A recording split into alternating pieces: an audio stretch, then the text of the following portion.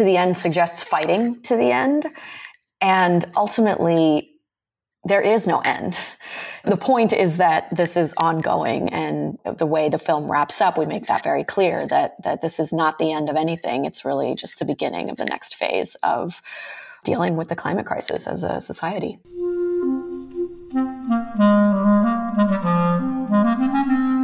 Hello, this is the Great Battlefield Podcast. I'm Nathaniel G. Perlman.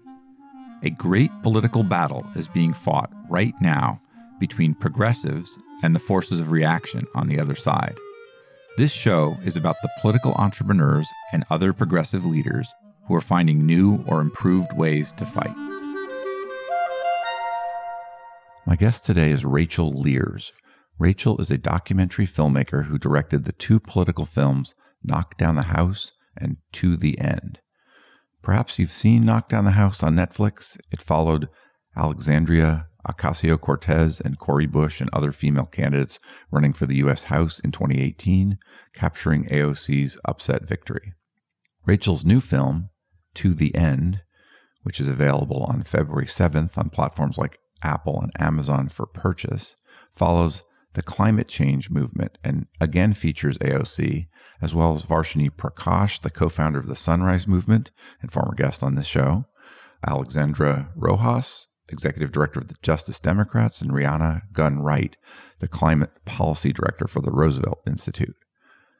I really enjoyed the conversation with Rachel, who's a different kind of progressive political entrepreneur, and I think you'll find the conversation well worth the listen.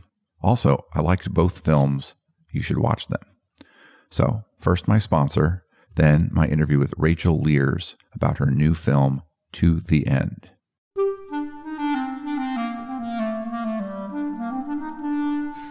Check out the large, detailed, and high-quality political data graphic posters from Time Plots. Our visual history of the American presidency, for example, lets you see the Clinton, Bush, Obama, and Trump presidencies in full context. Time Plots library includes visual histories of the United States House, the United States Senate, the Supreme Court, and the Democratic and Republican parties. Find them all at www.timeplots.com.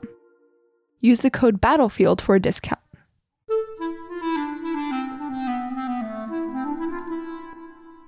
Rachel, would you mind introducing yourself and giving me a quick biography?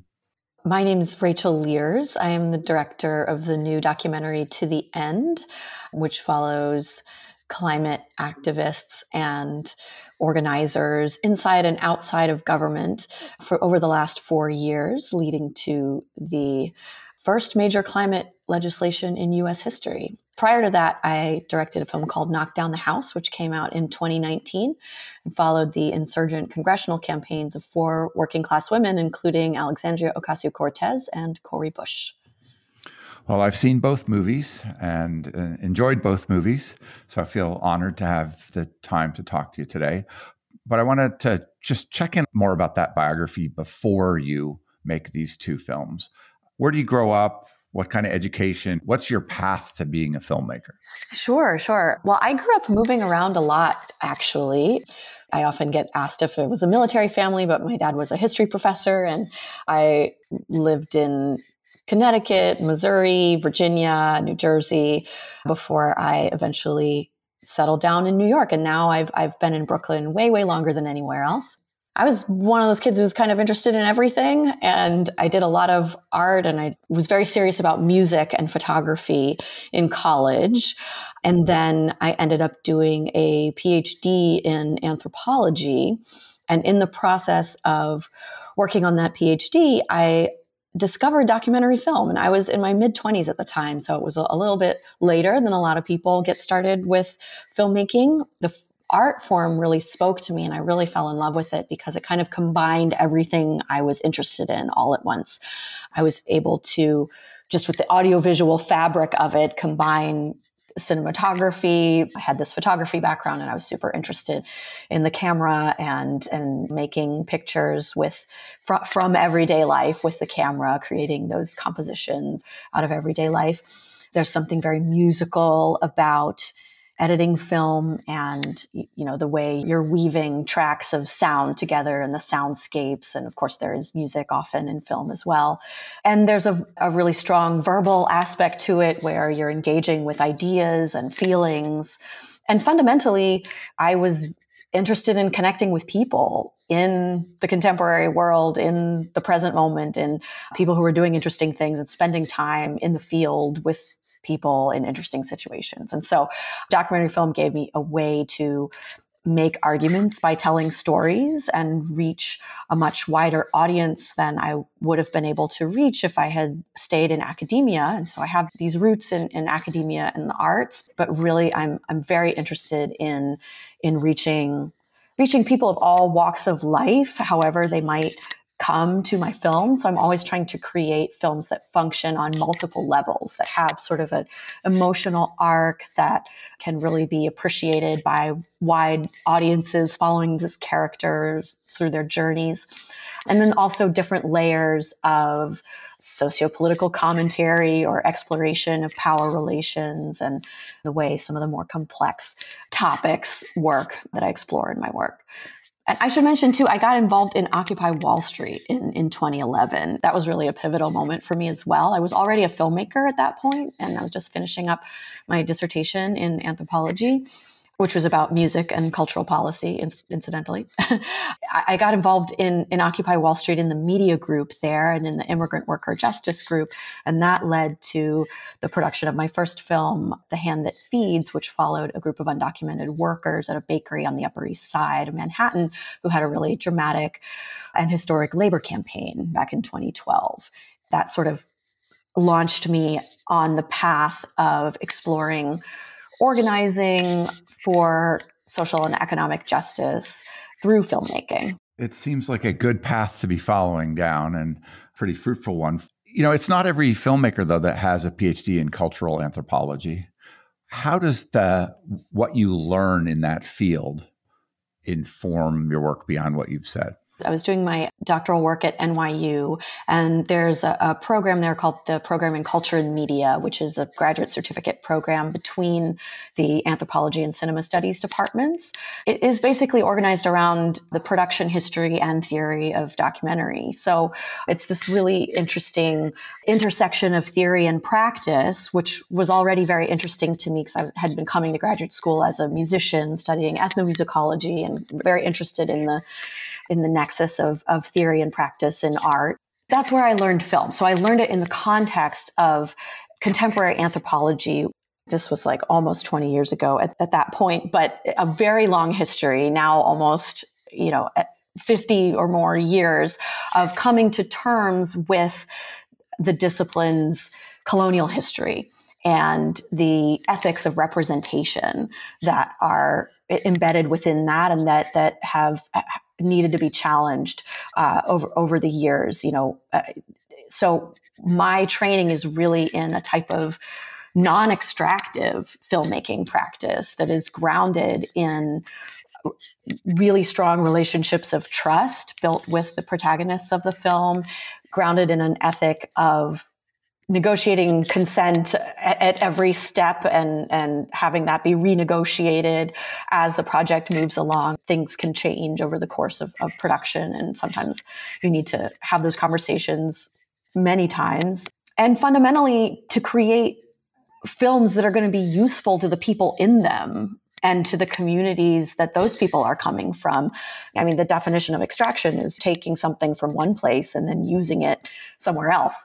So what we're trying to do with these films and the way I have always approached documentary is to use the films as a bridge between the communities that are represented. And it's not always a community that's defined by geography or identity. In the case of To the End, I would say, we're looking at communities of policymakers and high-level executives at nonprofits and policy writers and people who are public figures. So they're not necessarily, marginalized communities, but a bridge between the world within the film and the worlds of potential audiences outside it. We look at those audiences in a very wide-ranging way to make sure that the films are accessible not only to the people within them, but also people who have really different backgrounds as well. How would you characterize your own politics? Because you've mentioned Occupy, your protagonists in Knock Down the House are the left wing of the Democratic Party or outside the left wing of the Democratic Party. And also that's true with To the End as well. I mean, these are people that are important to change making in this country, right? But where do you place yourself? Are you aligned with them, or do you feel any distance from these protagonists? I feel a lot of solidarity with the protagonists that I've followed for all of my films. And maybe I should mention that in To the End, the four main people that we follow are Representative Ocasio-Cortez, who, of course, we worked with before she was in office when we followed her campaign in 2018. Varshini Prakash, who's the executive director of Sunrise Movement, a youth climate group. The third is Alexandra Rojas, the executive director of Justice Democrats, the group that originally recruited Ocasio-Cortez back in 2016 and has been behind the elections of the group of progressive Congress people known as the Squad. And finally, Rihanna Gunn Wright, who is a policy writer, one of the principal architects of the Green New Deal, which is a huge part of the focus of the film. She is currently the director of climate policy at the Roosevelt Institute. So the film, really, the jumping off place for it is in the fall of 2018, when there's the really shocking IPCC report that comes out from the UN stating that the world needs to make rapid, far-reaching, and unprecedented changes in all aspects of society by the year 2030 in order to avoid the worst catastrophic effects of the climate crisis. Moreover, the real obstacle to achieving that is political will, not technology or finance, but political courage, political will. What was so interesting to me is looking at what's it going to take to create that political will. And I had already been working, of course, with Ocasio-Cortez and also Alexandra Rojas from Justice Democrats on Knock Down the House.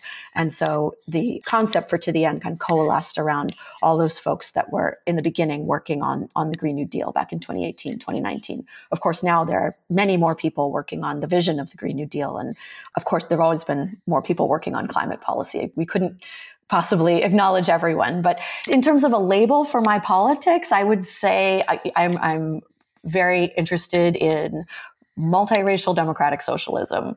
I'm interested in building broad coalitions that are rooted in the democratic socialist ideals of universal programs that are going to make ordinary people's lives better. Economic inequality has been out of control in this country for decades. It's what neoliberalism has achieved in this country. And I would love to see a new paradigm that was aligned around a vision of using the vast resources and power of the government to make people's lives better, solve the crises that are in front of us, and to do so in a way that it simultaneously includes universal programs that benefit everyone and targeted investments to redress the wrongs against specific groups that have been just really, a curse word comes to mind. Screwed over. Yeah. I think there's really targeted needs we need to address there as well. So that's where I'd say I'm coming from with all this. Makes sense. One of the things that happened to me when I was watching this is because I've been doing a podcast for 5.5 years and I've interviewed so many people in these movements and around them, there were a lot of familiar faces to me. Like Varshini had been on the podcast back in 2018, and Shoykat Chakrabarti, who was with AOC, had been on. And I followed it from a different angle, I suspect, than if I hadn't been talking to Bernie Sanders' campaign manager along the way, and as well as people who are in the more moderate wing of the Democratic Party, because I have a pretty wide breadth on that. One of the things that I follow is political entrepreneurship. And for me, you are, as a successful filmmaker who is doing political films, in that category. And I know from friends who do this that it is a difficult thing to make documentaries, to find the funding for them, to pull off what you talked about, the permissions and just the buy-in from the subjects, as well as then to get people to see it or buy it or all of those things. At what point do you build a company to do this? And I know you sold Knock Down the House. It's reported for a large sum. So tell me about like the transition into building a business around doing this very interesting work that you do. Yeah, well, it might actually be a little surprising to say that it's not all that different from how it was 10 years ago. We have a very small team. Our company is myself and my husband, Robin Blotnick, my filmmaking partner. He co-directed The Hand That Feeds with me and was co-writer, editor, and a producer on both Knock Down the House and To the End. For both of the last two films, we also had additional producers. And in this case, for To the End, Sabrina Schmidt-Gordon has been just a crucial third member of the team the entire way through the process. But we're scrappy. You know, the three of us are doing the jobs that at a bigger company you might see 10 people doing. And it's not just me saying that, like that's other people that have worked with us and for us and then also gone on to work for bigger companies have confirmed that that's the case. When my husband and I started working together, I was doing a lot of shooting. He was already doing a lot of editing. At that point in our careers, we were both sort of doing a bit of everything. He would also shoot, I would also edit. And because each of us specialized a little bit, we ended up kind of diverging and focusing more professionally in each of those areas. And we went on through the production of Knock Down the House, you know, freelancing, myself shooting and he editing for other people's films and for other projects. So I think there's a really core aspect of just being a jack of all trades. And this is how most people in documentaries start. Whenever someone asks me to give advice to young students or to aspiring doc filmmakers, I always say, learn to shoot, edit, and ask people for money. Because if you want to direct, learn to do those things, because those are the things that, you know, maybe one day you'll pay someone to do those, but only if you first learn how to ask people for money. Learning how to do those things as at the core of it is what it takes to get projects off the ground through those early stages when no one's going to believe in it but you, unless you have a celebrity for a parent or something, like unless you have like some personal connection to some topic that that's going to get the attention of the media and distributors right off the bat. Like you're going to have to do a lot of the work. And that's really how we built our practice. And even now, it's not that different.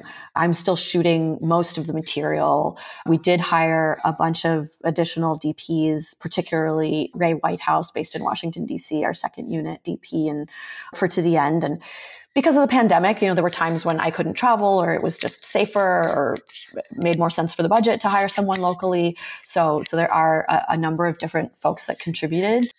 But I always like to say I'm still carrying my own tripods. You know, it's not, there's still a very grassroots element to this.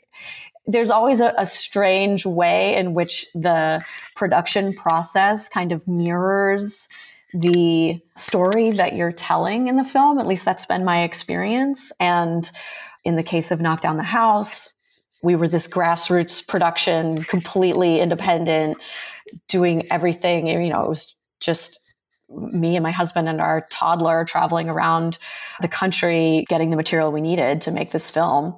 One of the things I'm curious about is that partnership, because working that closely with a spouse is like, it's got to have an amazing upside in terms of ability to communicate at any hour of the day and to collaborate very closely. I know you know Lance and Brandon Kramer, who are brothers, who made another film in politics that I had on the show.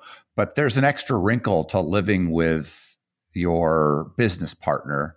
Can you tell me just a little bit about how does that been as a as a partnership?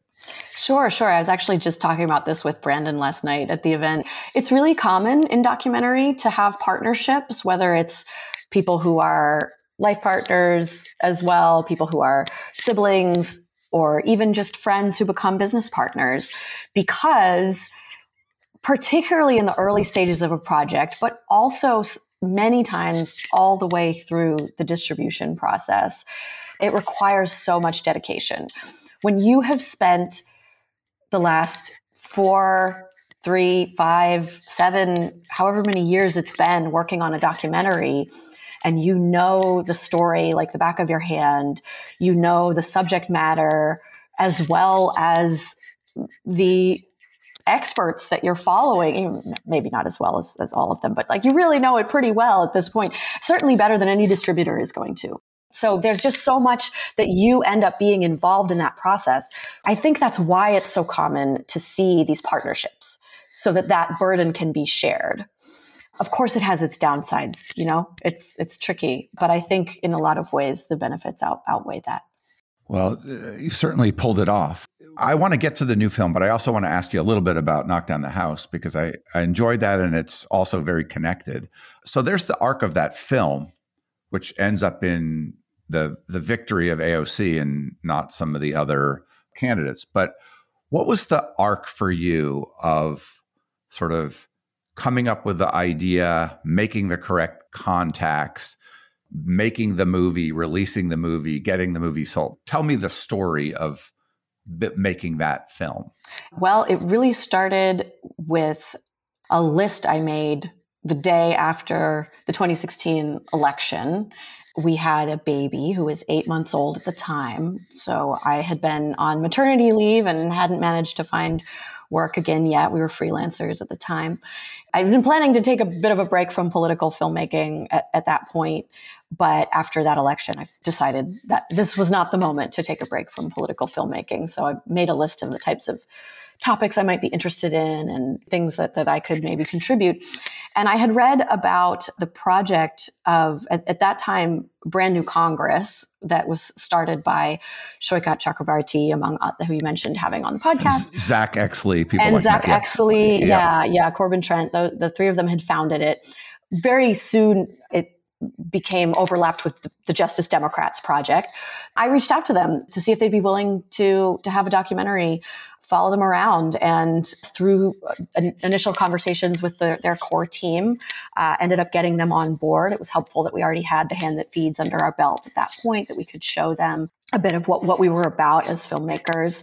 Thankfully, they trusted us, and I did interviews with either in person or over the phone with around 25 candidates and potential candidates to decide who to focus on for the documentary, and doing shoots with multiple candidates where possible in order to sort of get to know as many of their slate as possible. But we wanted to focus it on that coordinated effort to run extraordinary, ordinary people for Congress all over the country in a way that was going to tackle money in politics, because these folks would be rejecting corporate donations, but also addressing the inequities of representation in our politics. So really, really tying together that economic justice and racial and gender justice aspects of it. We decided who to focus on. By the time January 2018 rolled around, we thought that the project was not getting funding. None of our previous funders were coming on board. We decided to do a Kickstarter campaign just to see if we could raise a minimal amount of money to cover shooting around the primary season. It ended up working out, and with a really skeleton crew and small budget. The idea was, let's just film through the primary season, and then we'll know by the end of that if the project is viable. The third primary was Ocasio-Cortez, which of course won and became this phenomenon literally overnight. And the project was in a whole new place. So of course there were more funders interested. We did maintain our independence. We did not want to bring on any funding that would commit us to a particular distribution stream or editorial input from anybody else at that point. And then the Sundance Film Festival is kind of this magical ritual through which scrappy independent films like ours are sometimes converted into mass entertainment when they get picked up by distributors. And so we were very fortunate that that was the case with Knock Down the House, and Netflix gave it a huge platform and a huge audience, which was what we were looking for. We wanted it to be seen by as many people as possible, and millions of people around the world have seen it, which is the most gratifying thing in the world as a filmmaker. I had talked to Corbin Trent actually about that moment where AOC wins and he goes from like searching for people to get press for her to turning away, well, to having her engage in a zillion interviews, but also turning away some of them because the eyes of the whole country came on her. How did that affect you? I mean, you mentioned sort of like easier to get funding, but did you have to renegotiate the arrangement around that? Did anything change because suddenly she was big? And the most immediate level, no, because we had an agreement and, she really appreciated that we'd been following her from the beginning. And I think there was all this new interest, but we were the very first media to pay attention to her campaign. And for a long time, there wasn't a lot. So having been there from the beginning was something that I know she appreciated, and a lot of the folks around her did as well. We did have an exclusivity agreement that she wasn't going to be participating in any other documentaries that followed her in the same way. So that part of it stayed the same. And of course, over time, when someone gets that busy, it's kind of a different story. But we had to go through one more primary that year after her election, the Cori Bush primary, who, of course, won in 2020, but had lost in 2018. And once that election was over, we kind of had the contours of our story. So we really shifted focus to the edit at that point and began our push to get the film done earlier than we'd originally scheduled it so that it could come out at Sundance 2019.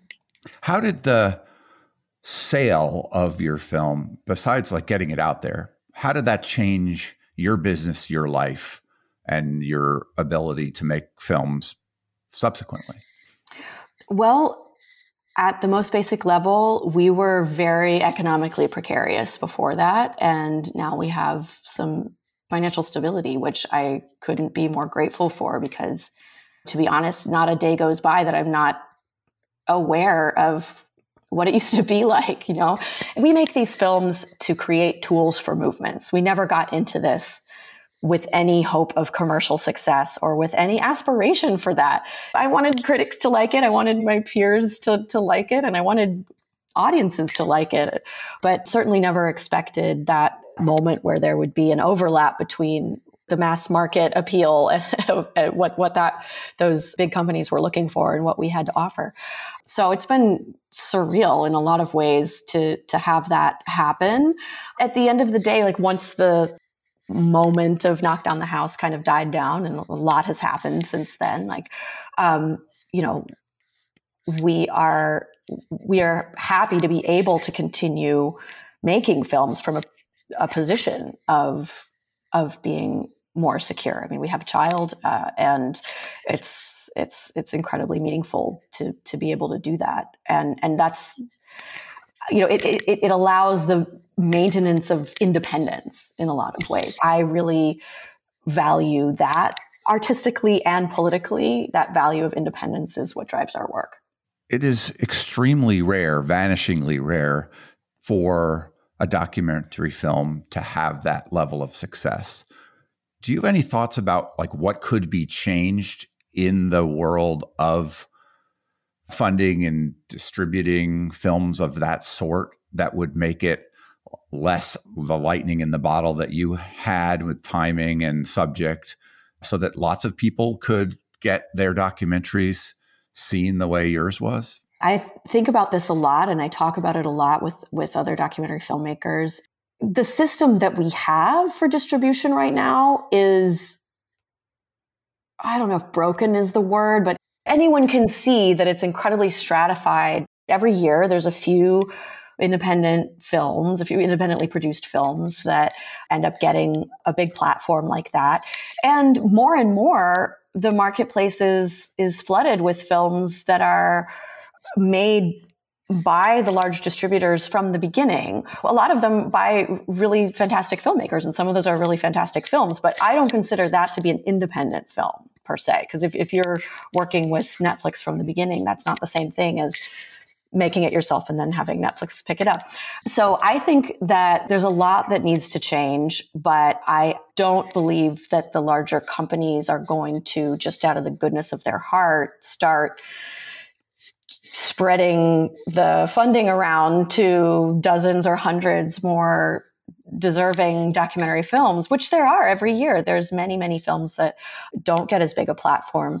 But I am really incredibly grateful that there still exist distributors like Roadside Attractions, an indie theatrical distributor that's putting out To the End this Friday. So, we have a different rollout this time around, but it's still a great release, and we're thrilled to be working with them and fortunate to have distribution. So I think there's a lot of different ways it can go, but I, for one, am really interested in aspirationally the cultural policy side of things. I would love to see legislation that mandates a certain amount of support from the bigger distributors, studios, streamers, to independently produced work, akin to the way a number of countries in Europe demand that, for example, if a streamer is going to be available in that country, they have to do a certain percentage of programming with local production companies, right? So you have France doing that, for example, that's mandated, that a certain amount is, 10, 20, 30% of the content. Netflix has to be producing a certain amount of French content in order to run in France. So I think that there are ways, I would love to see that happen. I mean, I don't expect that anytime soon in this country, but I that's sort of my grand vision for it.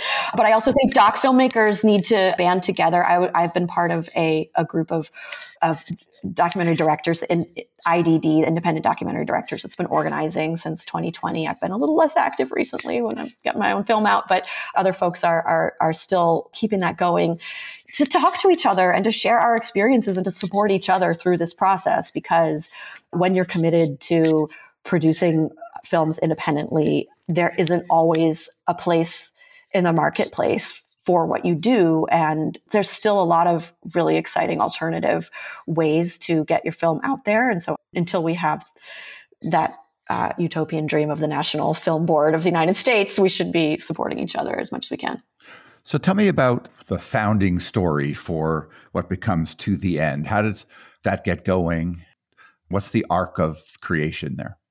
Yeah, so we started out in the fall of 2018. I think I mentioned possibly at the beginning that we were in post-production for Knock Down the House when that UN IPCC report came out that said that it's going to be political will that is the linchpin of whether we can avoid the most catastrophic effects of the climate crisis. So since we'd already been exploring the process of what it takes to make politically impossible things possible in these insurgent campaigns, it really felt like a natural progression from there to ask, what would it take to create political will for major climate policy in the United States? So the project became focused around 4 key players behind the Green New Deal. Of course, Sunrise Movement. I'm sure you followed this in your podcast. If you've talked to all those folks, Sunrise Movement occupied Nancy Pelosi's office. Ocasio-Cortez came to that event. It blew up as this viral thing and really launched the Green New Deal into the national conversation. But you were there to film that. So like you had organized this project well in advance of that becoming national. I was just at the beginning phases of starting to talk about creating this project at that time. So I am very sad to say that I was personally not in that room that moment, but we do have the archival footage. But I was filming like a week later with Ocasio-Cortez and Sunrise. We followed the idea of the Green New Deal, this vision of decarbonization with equity and justice and jobs at the center. The idea was like, let's see how far we can get with this. And of course, when the pandemic happened, that changed a lot of the arc that we'd been expecting to follow. We had a whole production schedule laid out for 2020, which had to shift. What we ended up following was the ways in which our protagonists shifted the climate policy of the Biden campaign, which then became the Build Back Better agenda, And we followed the ways that through a continued inside-outside organizing strategy, including the progressive bloc in Congress that AOC was a part of, including the different tactics of civil disobedience and outside pressure that Sunrise was putting on throughout 2021, we really showed how that movement created the conditions of possibility for eventually the Inflation Reduction Act to pass in August of this year. Now, as anyone who follows your podcast probably knows, the Inflation Reduction Act is a far cry from the Green New Deal and even from the Build Back Better agenda. However, I think it's really important to acknowledge that a lot of the climate pieces that the movements did fight for did end up being included in the bill. Even though there are big disappointments with it, it is a huge step forward that would not have been possible without this movement. So we really show from the up close and personal firsthand perspective of the four protagonists what it's like to be involved in those intersecting movement lanes of shifting that window of political possibility.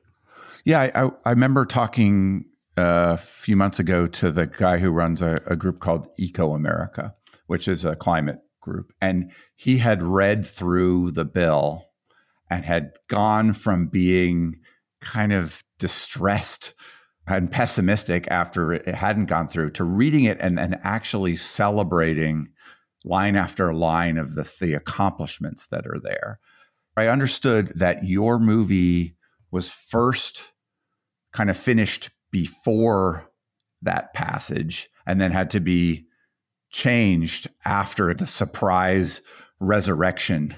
Someone mentioned it as a zombie bill in the movie.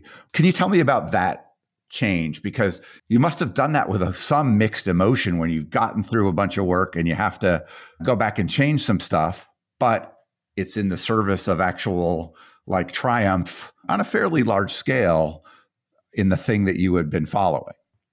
Yeah, absolutely. So when the film premiered at Sundance in January of this year, it was just a few weeks after Senator Joe Manchin had killed the Build Back Better bill live on Fox News. And we were in post already, and we'd been anticipating that something would pass because all of our contacts in Washington were pretty sure that something would pass by the end of the year.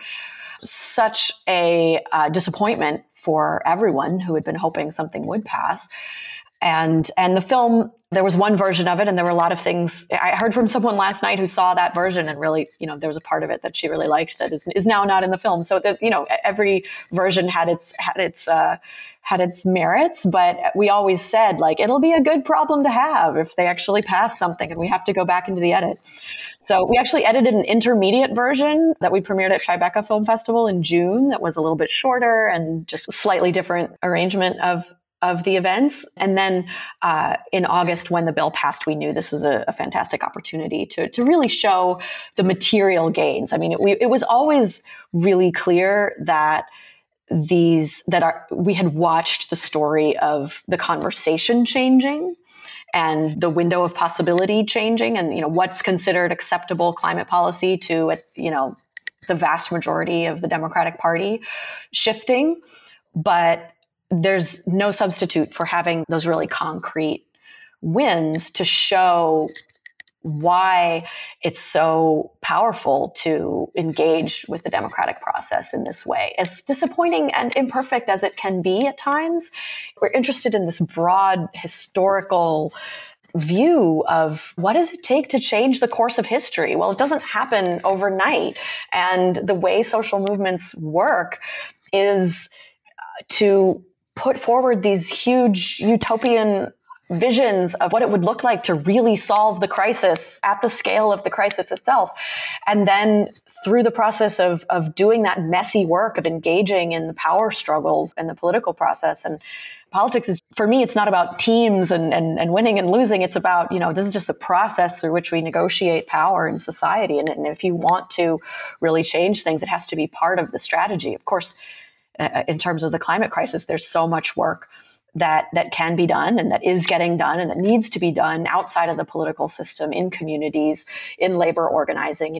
I'm not suggesting that electoral politics or legislative politics is the only way to engage, but it's got to be part of the picture for an issue this size. There's so much that is challenging about storytelling through the documentary film process, because you are somewhat at the mercy of the material that happens as you go along. I mean, you make a lot of choices to be there at different times, to film different things, but ultimately you mostly can tell that story through what you've been there to follow.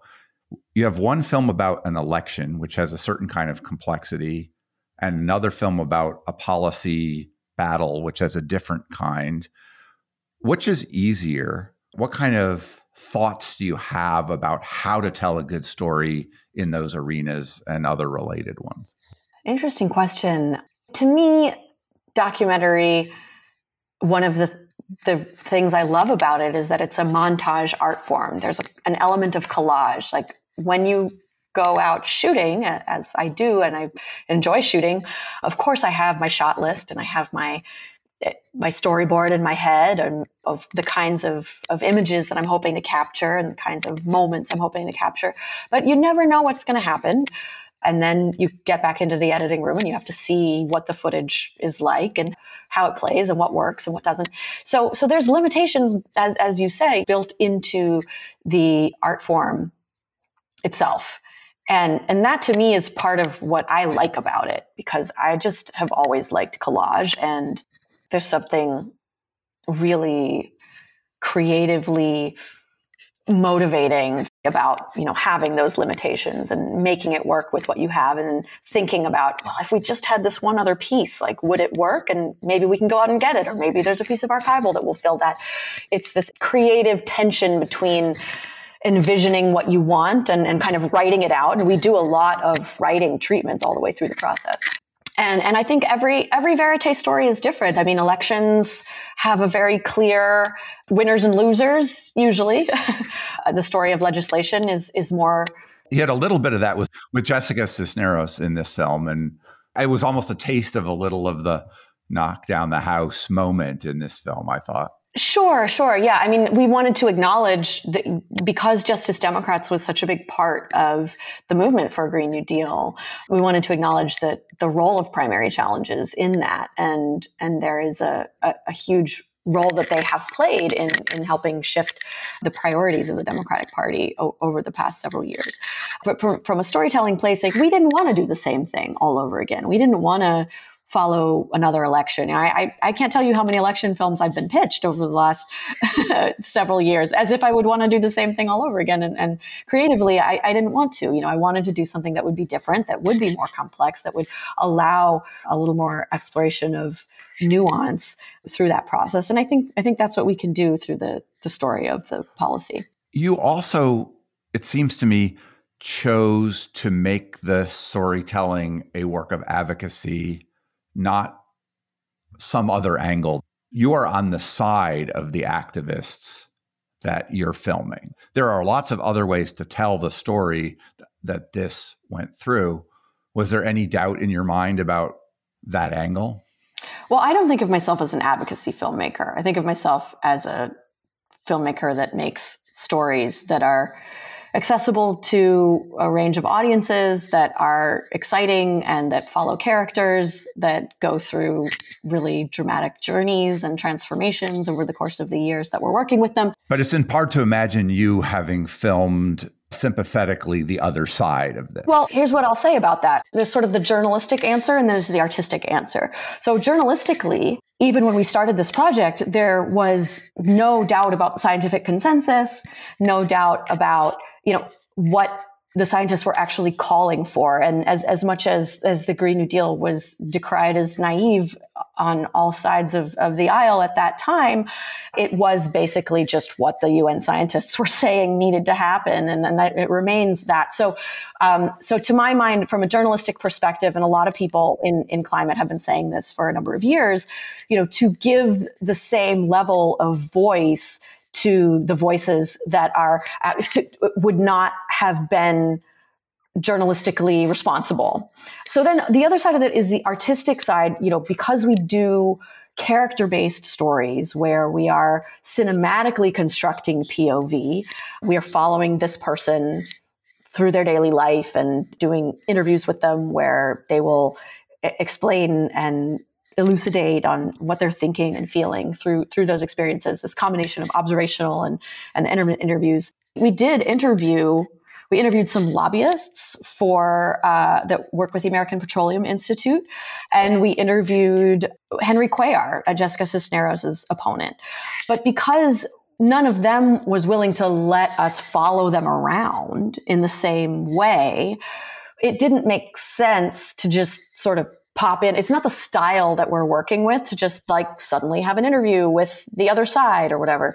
So through the archival footage and through the actual, events that happen in the film, like you can see who the opponents are and some of their arguments, they give voice to a lot of their arguments, but we're not following them closely in the same way. Now, as someone with training in anthropology, if I were to make a film about people who disagreed with me politically, and I'm not opposed to that at all. I'd be very interested in doing that. I just have been pretty wrapped up with these projects the last couple of years.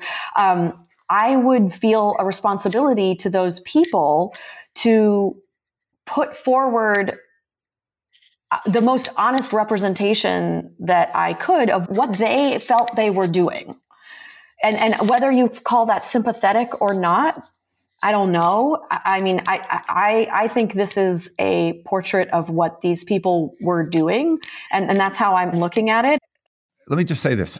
I really like this film. What I like about it is it gives to a bunch of actors in our political process who, maybe with the exception of AOC, mostly don't get seen and are impactful. And I really enjoyed just the watching of the film. And I think we had, earlier in this conversation, I said something about this having an intention, and you said, no, well, it's meant to be a good movie.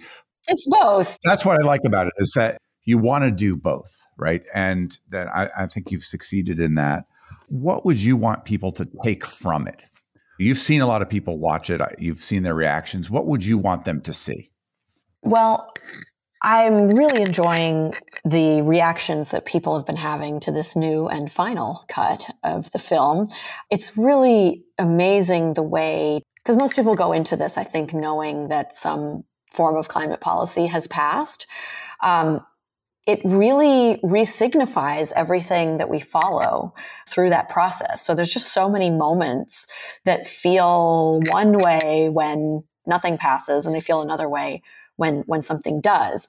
And I think it will have that resonance in the future. There's actually a fair amount of humor in the film. I mean, it's not a comedy, but it's great to watch it with audiences and see that people are laughing, at different places. I want it to be an opportunity to process emotionally the roller coaster of the last 4 years that we've all been on, that everyone has been on with the pandemic, and more specifically, everyone who's been following politics, maybe involved or at least hoping that some of these policies would succeed.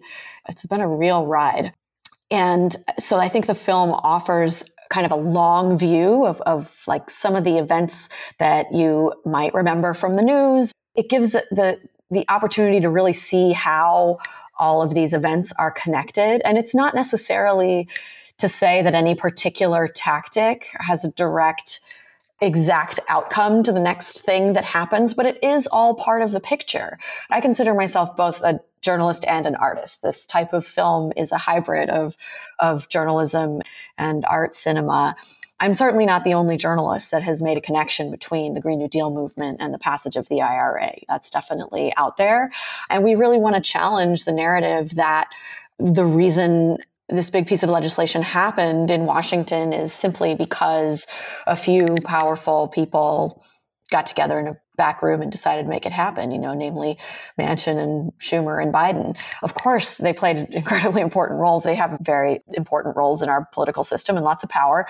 But what the movement did was to shift the terms of the debate, first of all, and really bring climate policy at large scale, tailored towards a vision that is centered on jobs and justice, to bring that to the center of the Democratic Party agenda the center of the Biden administration priorities and to keep it there. And they did so strategically over. It's remarkable when you watch their planning meetings from 2019. And it's like, okay, we're going to need to do this, this, and this, and then we'll win. And it's like, well, they didn't do everything that they needed to do to win a full Green New Deal. And they acknowledge even in that same moment, like this is going to take at least 10 years. But they did do everything to some degree enough to get the first major climate policy in US history passed. I want people to come away with the sense that individuals can be part of changing history by joining collectively in movements. And that's the continuity with my earlier work. And this is sort of a continued exploration of how ordinary people can be part of shifting those levers of power. And it's much more complicated when you start working inside of the Kafkaesque world of Washington, D.C. It's not as simple as winning an election. It's not as simple as winning a labor campaign, but all of that organizing comes to bear on it at the larger scale. And that is really the essence of how any social movement brings change in history. So I just want people to feel like they can be part, imagine themselves in new roles, being part of changing history and the future. Awesome. Where are you in the release of this film? What are you having to do right now, and what are your goals for it? Yeah, well, the film is coming out in over 120 theaters across the country. You can go to our website, totheendfilm.com, to see where it's playing and hopefully catch it in the theater. The film will, later be on the TVOD platforms and eventually it'll be on Hulu, but please come see it in the theater if you can. It's really an amazing thing as a filmmaker, the opportunity to have our films shown in cinemas where people can have a collective experience watching it on the big screen is very much the essence of why we make this type of work. And then it will be available for community and educational screenings in January as well. So if any of your listeners has a group or if anybody's a professor in college or a high school teacher or knows anybody who might want to use it for any type of organizing or education work, it will be available for that as well. I wanted to ask you why the title. The title really has a few sort of poetic resonances for us. I mean, throughout the filmmaking process, we were exploring this juxtaposition between the dystopian narratives that climate scientists are telling us about the future that's coming our way without drastic action, and the utopian visions that activists and organizers have to devise to imagine alternative futures and to begin to build them. So on the one hand, to the end, everyone's always talking about the end of the world and the idea of apocalypse, certainly with respect to climate change, but it's almost become a buzzword since the pandemic. Beyond that, to the end suggests fighting to the end. And ultimately, there is no end. The point is that this is ongoing, and the way the film wraps up, we make that very clear that this is not the end of anything. It's really just the beginning of the next phase of dealing with the climate crisis as a society. I suspect it's also not the end of you as a filmmaker. Can you see past the release of this to what you want to do next? Well, I think I mentioned my child was 8 months old when we started making Knock Down the House, and this project did overlap with Knock Down the House. So I am very determined to take a little bit of a break this time and come up for air at the end of this release. And we've got a big impact campaign that has to get off the ground, and a lot of amazing folks working on that. So there's a lot to do right now. I definitely see past it. I'm very excited to come up with new ideas, but just in the early developmental stages of thinking about next projects right now. Is there a question that I should have asked you that I didn't? I don't think so. This was great. We covered a lot of ground, and I appreciate all the questions about the deeper background and all of that. Yeah, well, it's great to talk to you. Anything else you want to say? I don't think so. Thank you so much. I really appreciate the conversation. I do too.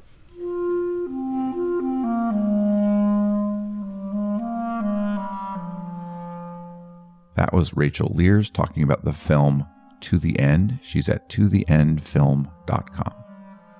This is Nathaniel G. Perlman with the Great Battlefield Podcast. You can find us at greatbattlefield.com or by searching for Great Battlefield in places where podcasts are found. The Great Battlefield is now part of the Democracy Group Podcast Network. Visit democracygroup.org to learn more about other podcasts that cover democracy and civic engagement.